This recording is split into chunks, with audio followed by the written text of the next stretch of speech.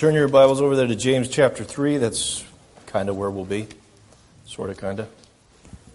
Be bouncing around, mostly inside of James, because there's a lot in here.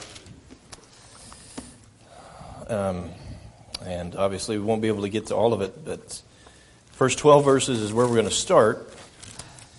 And of course, the first part of that is beginning with teachers. I'm not going to deal so much with teachers because because I just don't want to. I want to get to the part where it kind of gets to everybody. Okay, so not many should become teachers. Okay, so let's move on to the problem that we all have or have had maybe at certain times: the tongue. A teacher can have that problem, and a regular human being can have that problem. That shouldn't have come out like that. Anybody can have that problem. That's what I mean. We all have tongues. And we've all used them right. We've all used them wrong. Sometimes we do it when we're thinking about it, and sometimes we do it when we're not thinking about it. And it just happens. We don't say what we should say or say what we shouldn't say. And everybody stumbles. James says if you're able to keep your tongue in check at all times, then yeah, what else do you get to worry about here? If you could do that, but man, I don't know about you, but I can't do that. And I definitely can't do it on my own. And I think that's the big point here, that the tongue, no matter what we do to try and control it by ourselves, will never be controlled. The only way we can hope to control the tongue is by letting Jesus control the tongue. But even when we let Jesus control the tongue, we hurt each other, we say wrong things, we lie, we cheat, we do all these things. It's just, unfortunately, the way we are. There's all kinds of tongues in the Bible. How many people can think of somebody right now in the Bible, a Bible example of somebody getting in trouble by what they said? Anybody, anything jumped to anybody's mind? Peter, yeah. Okay, Peter.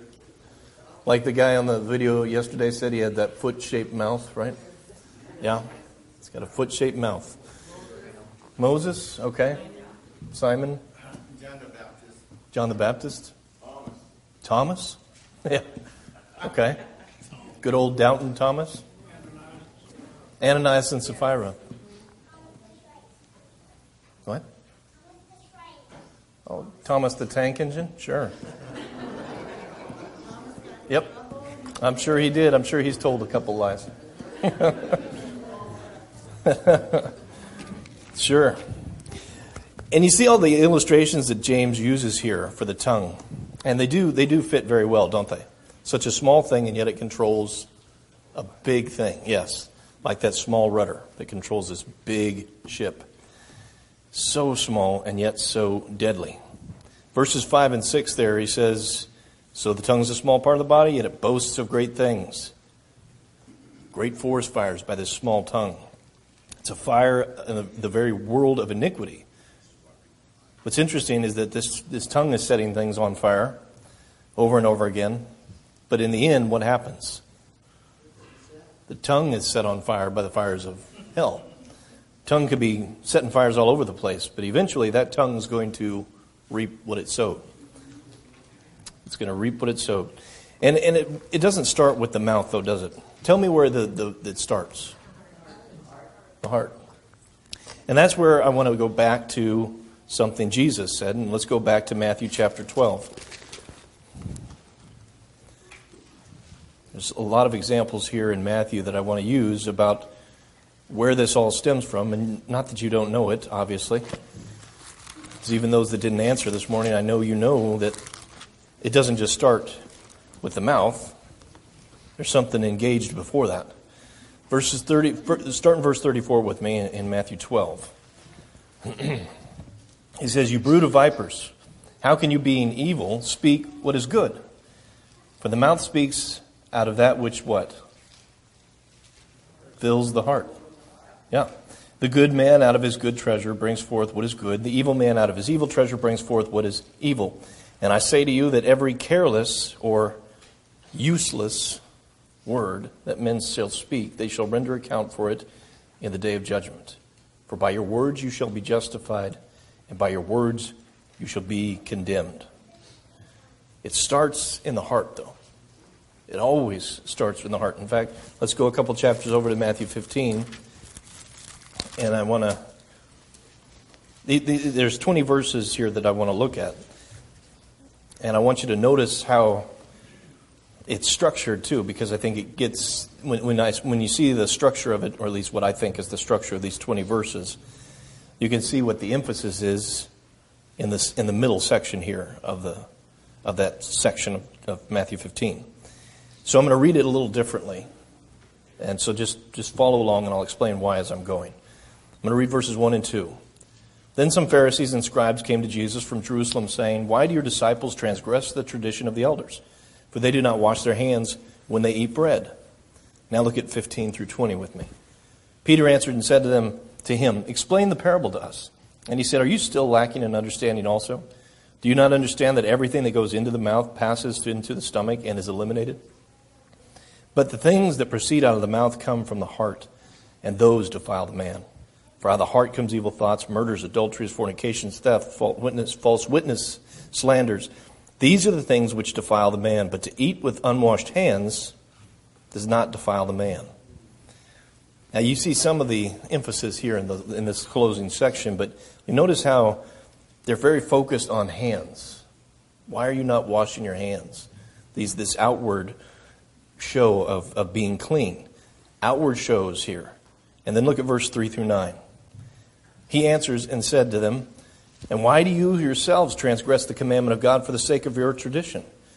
For God said, 'Honor your father and mother, and he who speaks evil of father or mother, let him be put to death.' But you say, 'Whoever shall say to his father or mother, anything of mine you might have been helped by, has been given to God.' He is not to honor his father or his mother. And thus you invalidate the word of God for the sake of your tradition. You hypocrites, rightly did Isaiah prophesy of you, saying, 'This people honors me with their lips, but their heart is far from me. But in vain do they worship me, teaching as doctrines the precepts of men.'" Now look at verses 12 through 14. Then the disciples came and said to him, "Do you not know that the Pharisees were offended when they heard this statement?" And he answered and said, "Every plant which my heavenly Father did not plant shall be rooted up. Let them alone. They are blind guides of the blind. And if a blind man guides a blind man, both will fall into a pit."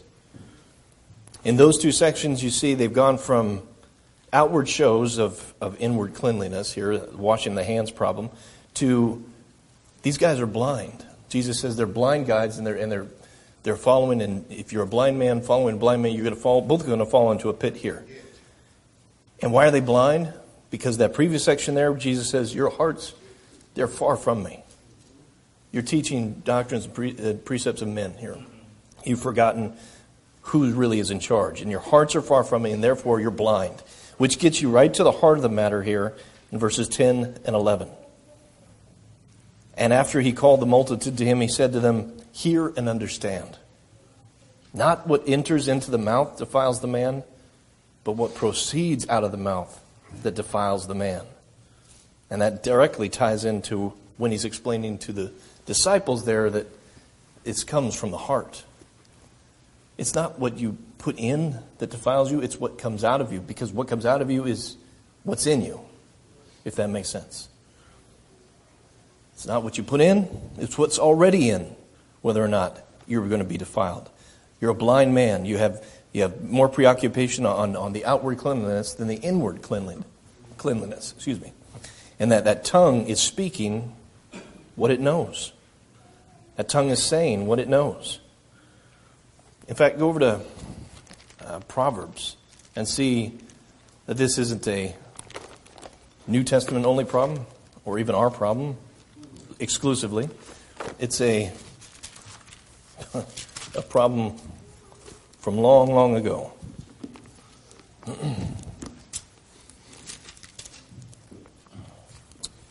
18, 1 through 7, I want to look at, actually.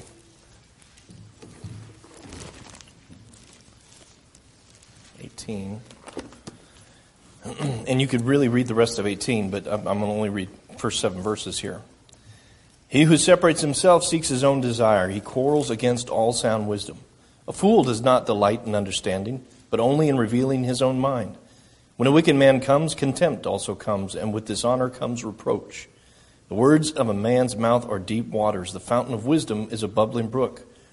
To show partiality to the wicked is not good, nor to thrust aside the righteous in judgment. A fool's lips bring strife, and his mouth calls for blows. A fool's mouth is his ruin, and his lips are the snare of his soul. That kind of reminds me of a little bit of James in there too, doesn't it?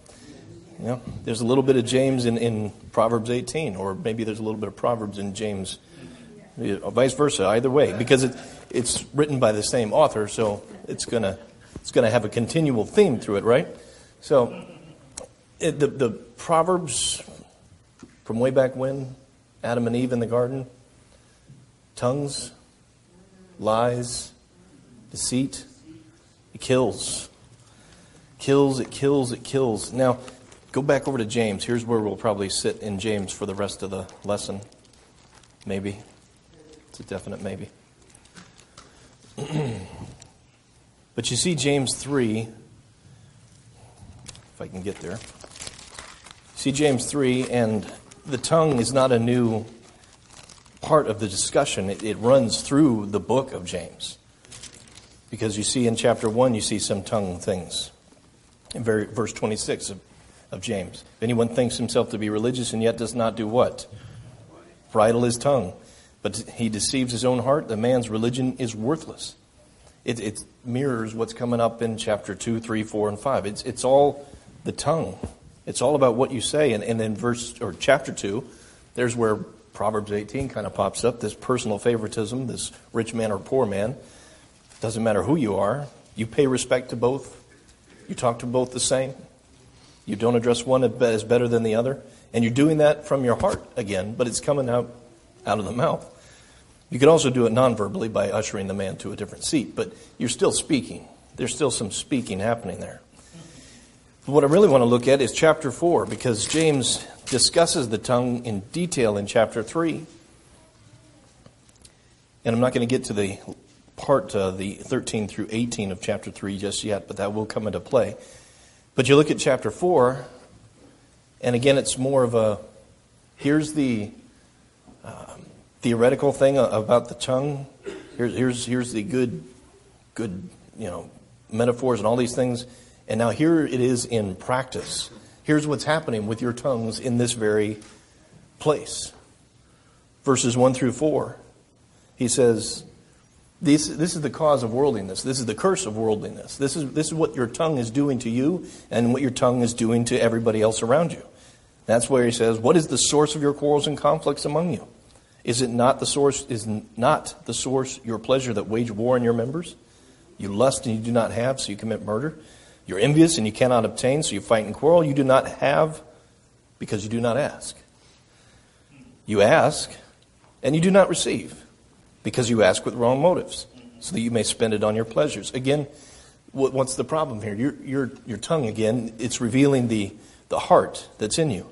You adulteresses, do you not know that friendship with the world is hostility toward God? Therefore, whoever wishes to be a friend of the world makes himself an enemy of God. So James lays out the curse here of worldliness. This is what's really at the heart of the matter here. This is why you're having trouble. Because in your heart, you want this. In your heart, you're going to kill for this. You're going to lust after this. And you're going to get it. You're not going to ask for it. You're going to ask for this, and you're not going to get it. You don't ask because you don't. It all has to do with the tongue.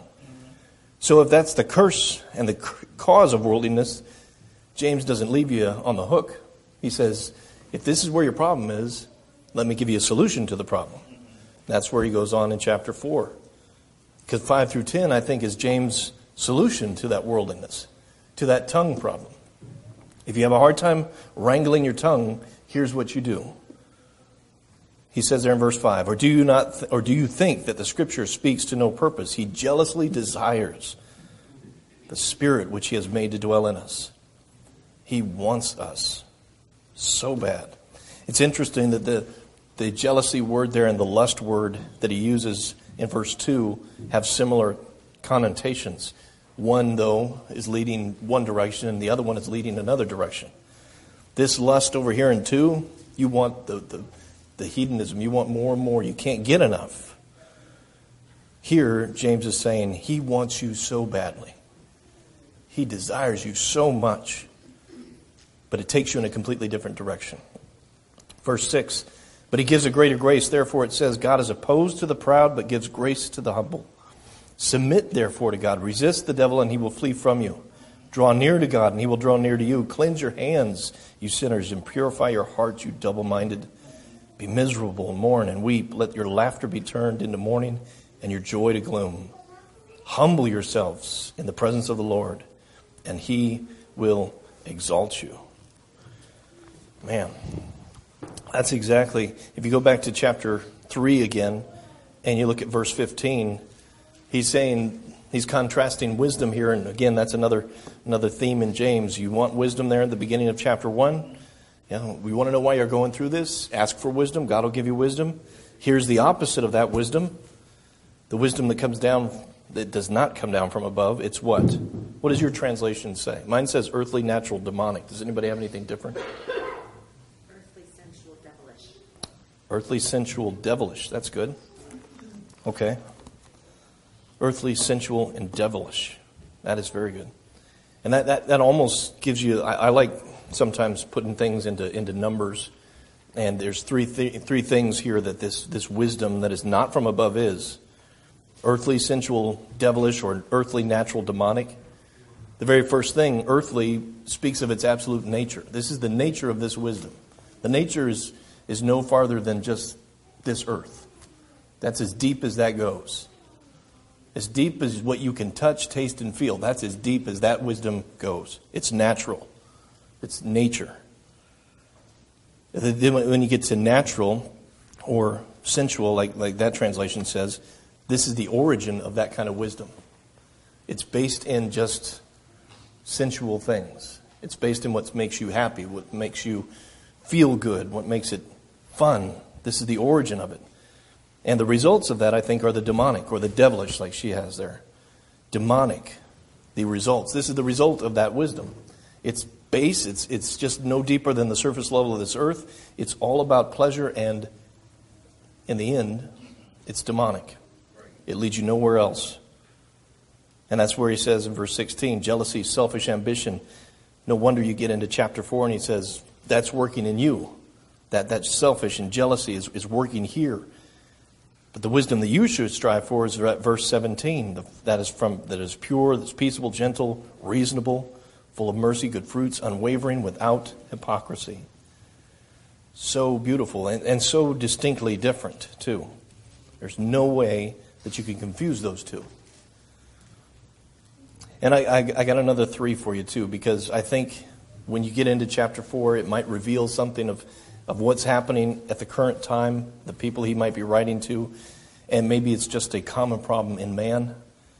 But after he gets through saying this is the cause of your worldliness, and then you get through if that's going in you, then here's the cure for worldliness. You submit yourself to God, you draw near to him. And then in verse 11 he says, do not speak against one another, brethren. He who speaks against a brother or judges his brother speaks against the law and judges the law. But if you judge the law, you are not a doer of the law, but a judge of it. And I think there's 3 things here that he's saying in this, revealing kind of this 3-step problem in their thinking here.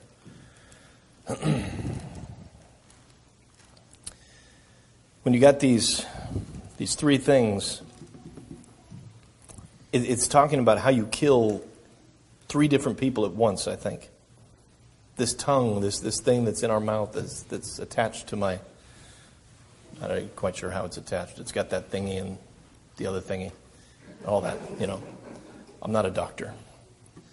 But it's attached to myself. This thing can kill 3 people at once. It can kill me, the person who's saying things. It can kill the person that I'm talking to. And it can kill the person I'm talking about. It can kill 3 people all at once. It's a very powerful thing. It's a very hard thing to control, just like James says. Very hard thing to control. And what he's saying there is, I think there's 3 things here that he's saying, if you're doing this, then this is what's working in you. Number 1, your mind is not at the right place. Your mind and your heart are not at the right place. Because if your mind and your heart are in the right place, then the tongue's not going to say the things that are going to kill your brother or your sister. And if your mind and your heart is not in the right place, then that tongue is working. And that tongue is landing those blows that he talks about. Whether it's just you or it's dragging a whole bunch of people with you. The mind, the heart, and the tongue here need to be working in conjunction. And for these people right now, maybe that's their problem, but I don't think we're probably too far off in a lot of times. I don't know how many people have you ever said something bad about a brother or sister behind their back? Have you ever had somebody say something bad about you? The answer is yeah, duh, everybody has. And it hurts, doesn't it? It doesn't hurt so much when you're the one saying it. It kind of feels good sometimes. Get it out, right? Doesn't that feel good? Talk bad about... You don't ever like to talk bad about Kurt? No? Oh, okay. You're easy to pick on, Kurt. Sometimes it feels good, but that feeling good is because my heart's not right. It shouldn't feel good to talk bad about you or anybody. It shouldn't feel good to hurt people. But we do sometimes. So easily. So hard to control it. And who controls that tongue? We have control. But we need help, don't we? Okay, yeah. Because if it's just for me, I must confess, if it's just me and I'm just trying to control my tongue for me, then I'm done trying to control it, and I'm going to let the colorful metaphors fly. Because I can't do it on my own. If it's just for me and just by myself, then I'm done. I can't do it. We got to let Jesus take our mouth. We got to let Jesus take control. In fact, go over to I told you we wouldn't stay in James. Matthew 19. I forgot about this one, but Matthew 19.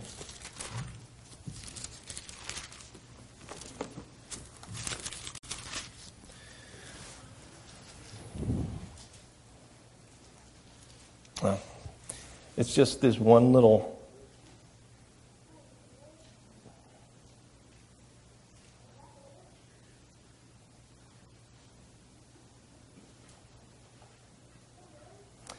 Let's do 23 through 26. So I think the principle here is good too, because Jesus is saying it's hard for a rich man to enter the kingdom of heaven. Again, here's another hard thing to do as a human being. But just like James, he says, here's your problem, and here's a solution to that. Jesus says, here's a problem, and here's a solution to that problem.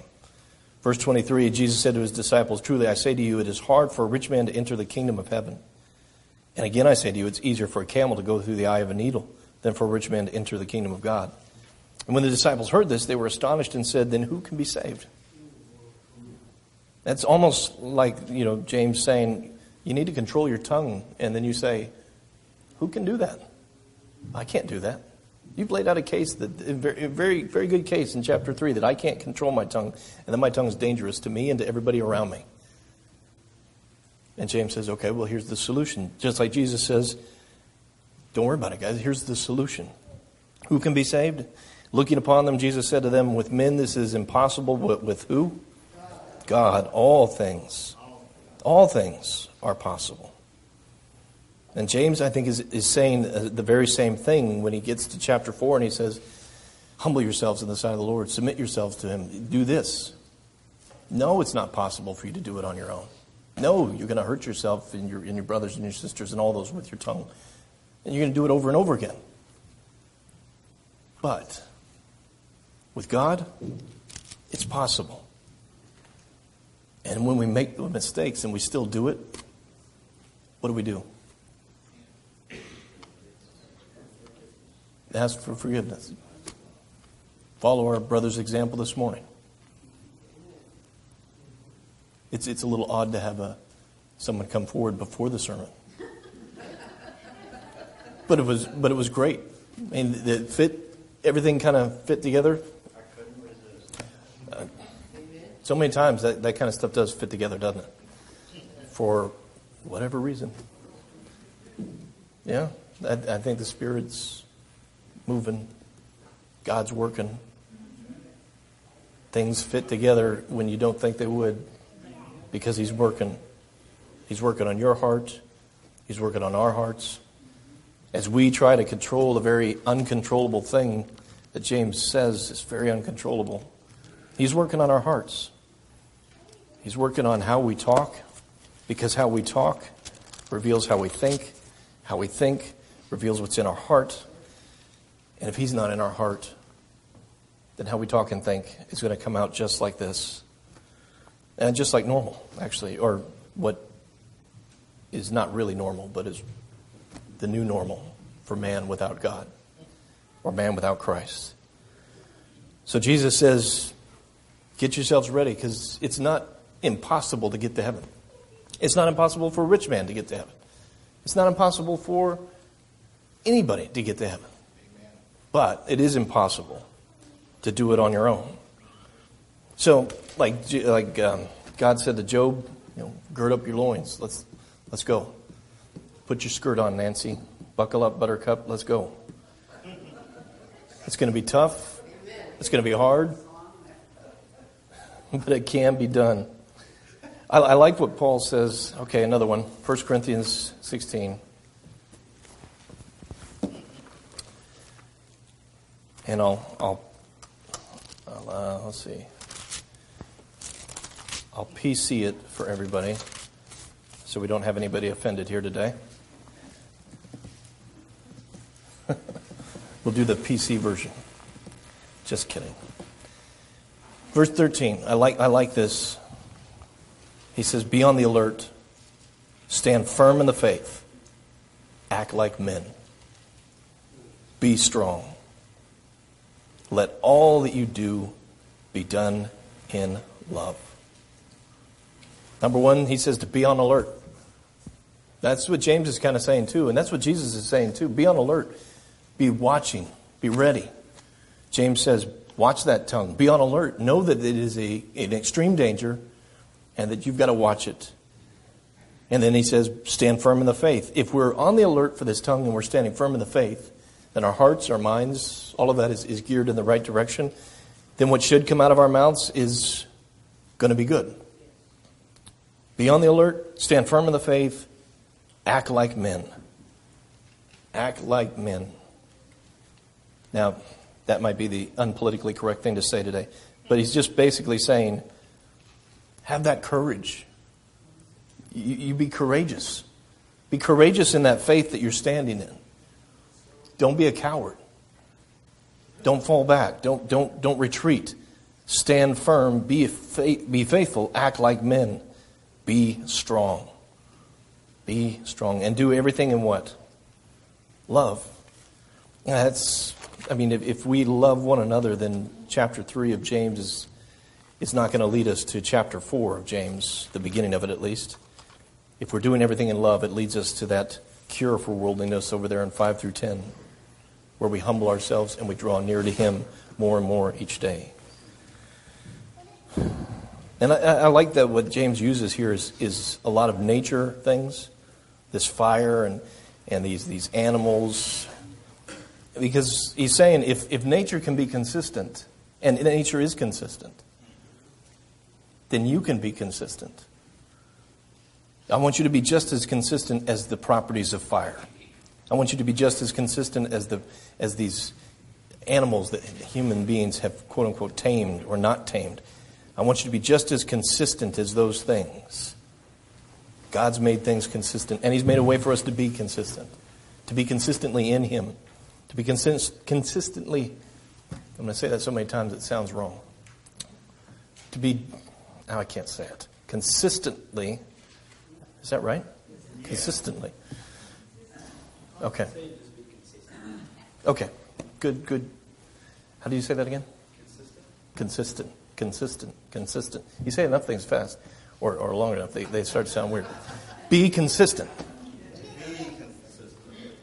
Be consistent in Him. And that's the only way we can be consistent, is in Him. It's the only way our tongues will ever be under control. That's the only way we'll ever really humble ourselves. It's the only way we'll ever be drawn near to Him.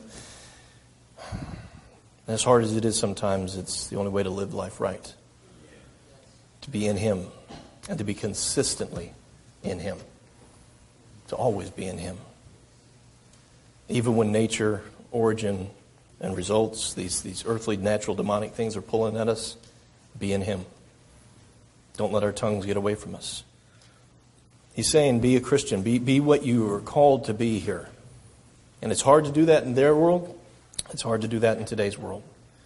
But that's your challenge for this week, is to be consistent in Him. So that even down to the very tongue, this small thing that you don't usually think about until you've said something wrong, or you thought something wrong and it's come out. It's not usually a thought on my head on taming my tongue, tame my tongue, unless you're really working on that. So make that a desire this week, to work on that tongue. And be consistent in Him, because it's the only way that we're going to live the life that He's called us to live. To be consistently consistent in the one that is constantly consistent. All right. Do that this week. Tame that tongue and be consistent in Him this week as we stand and sing.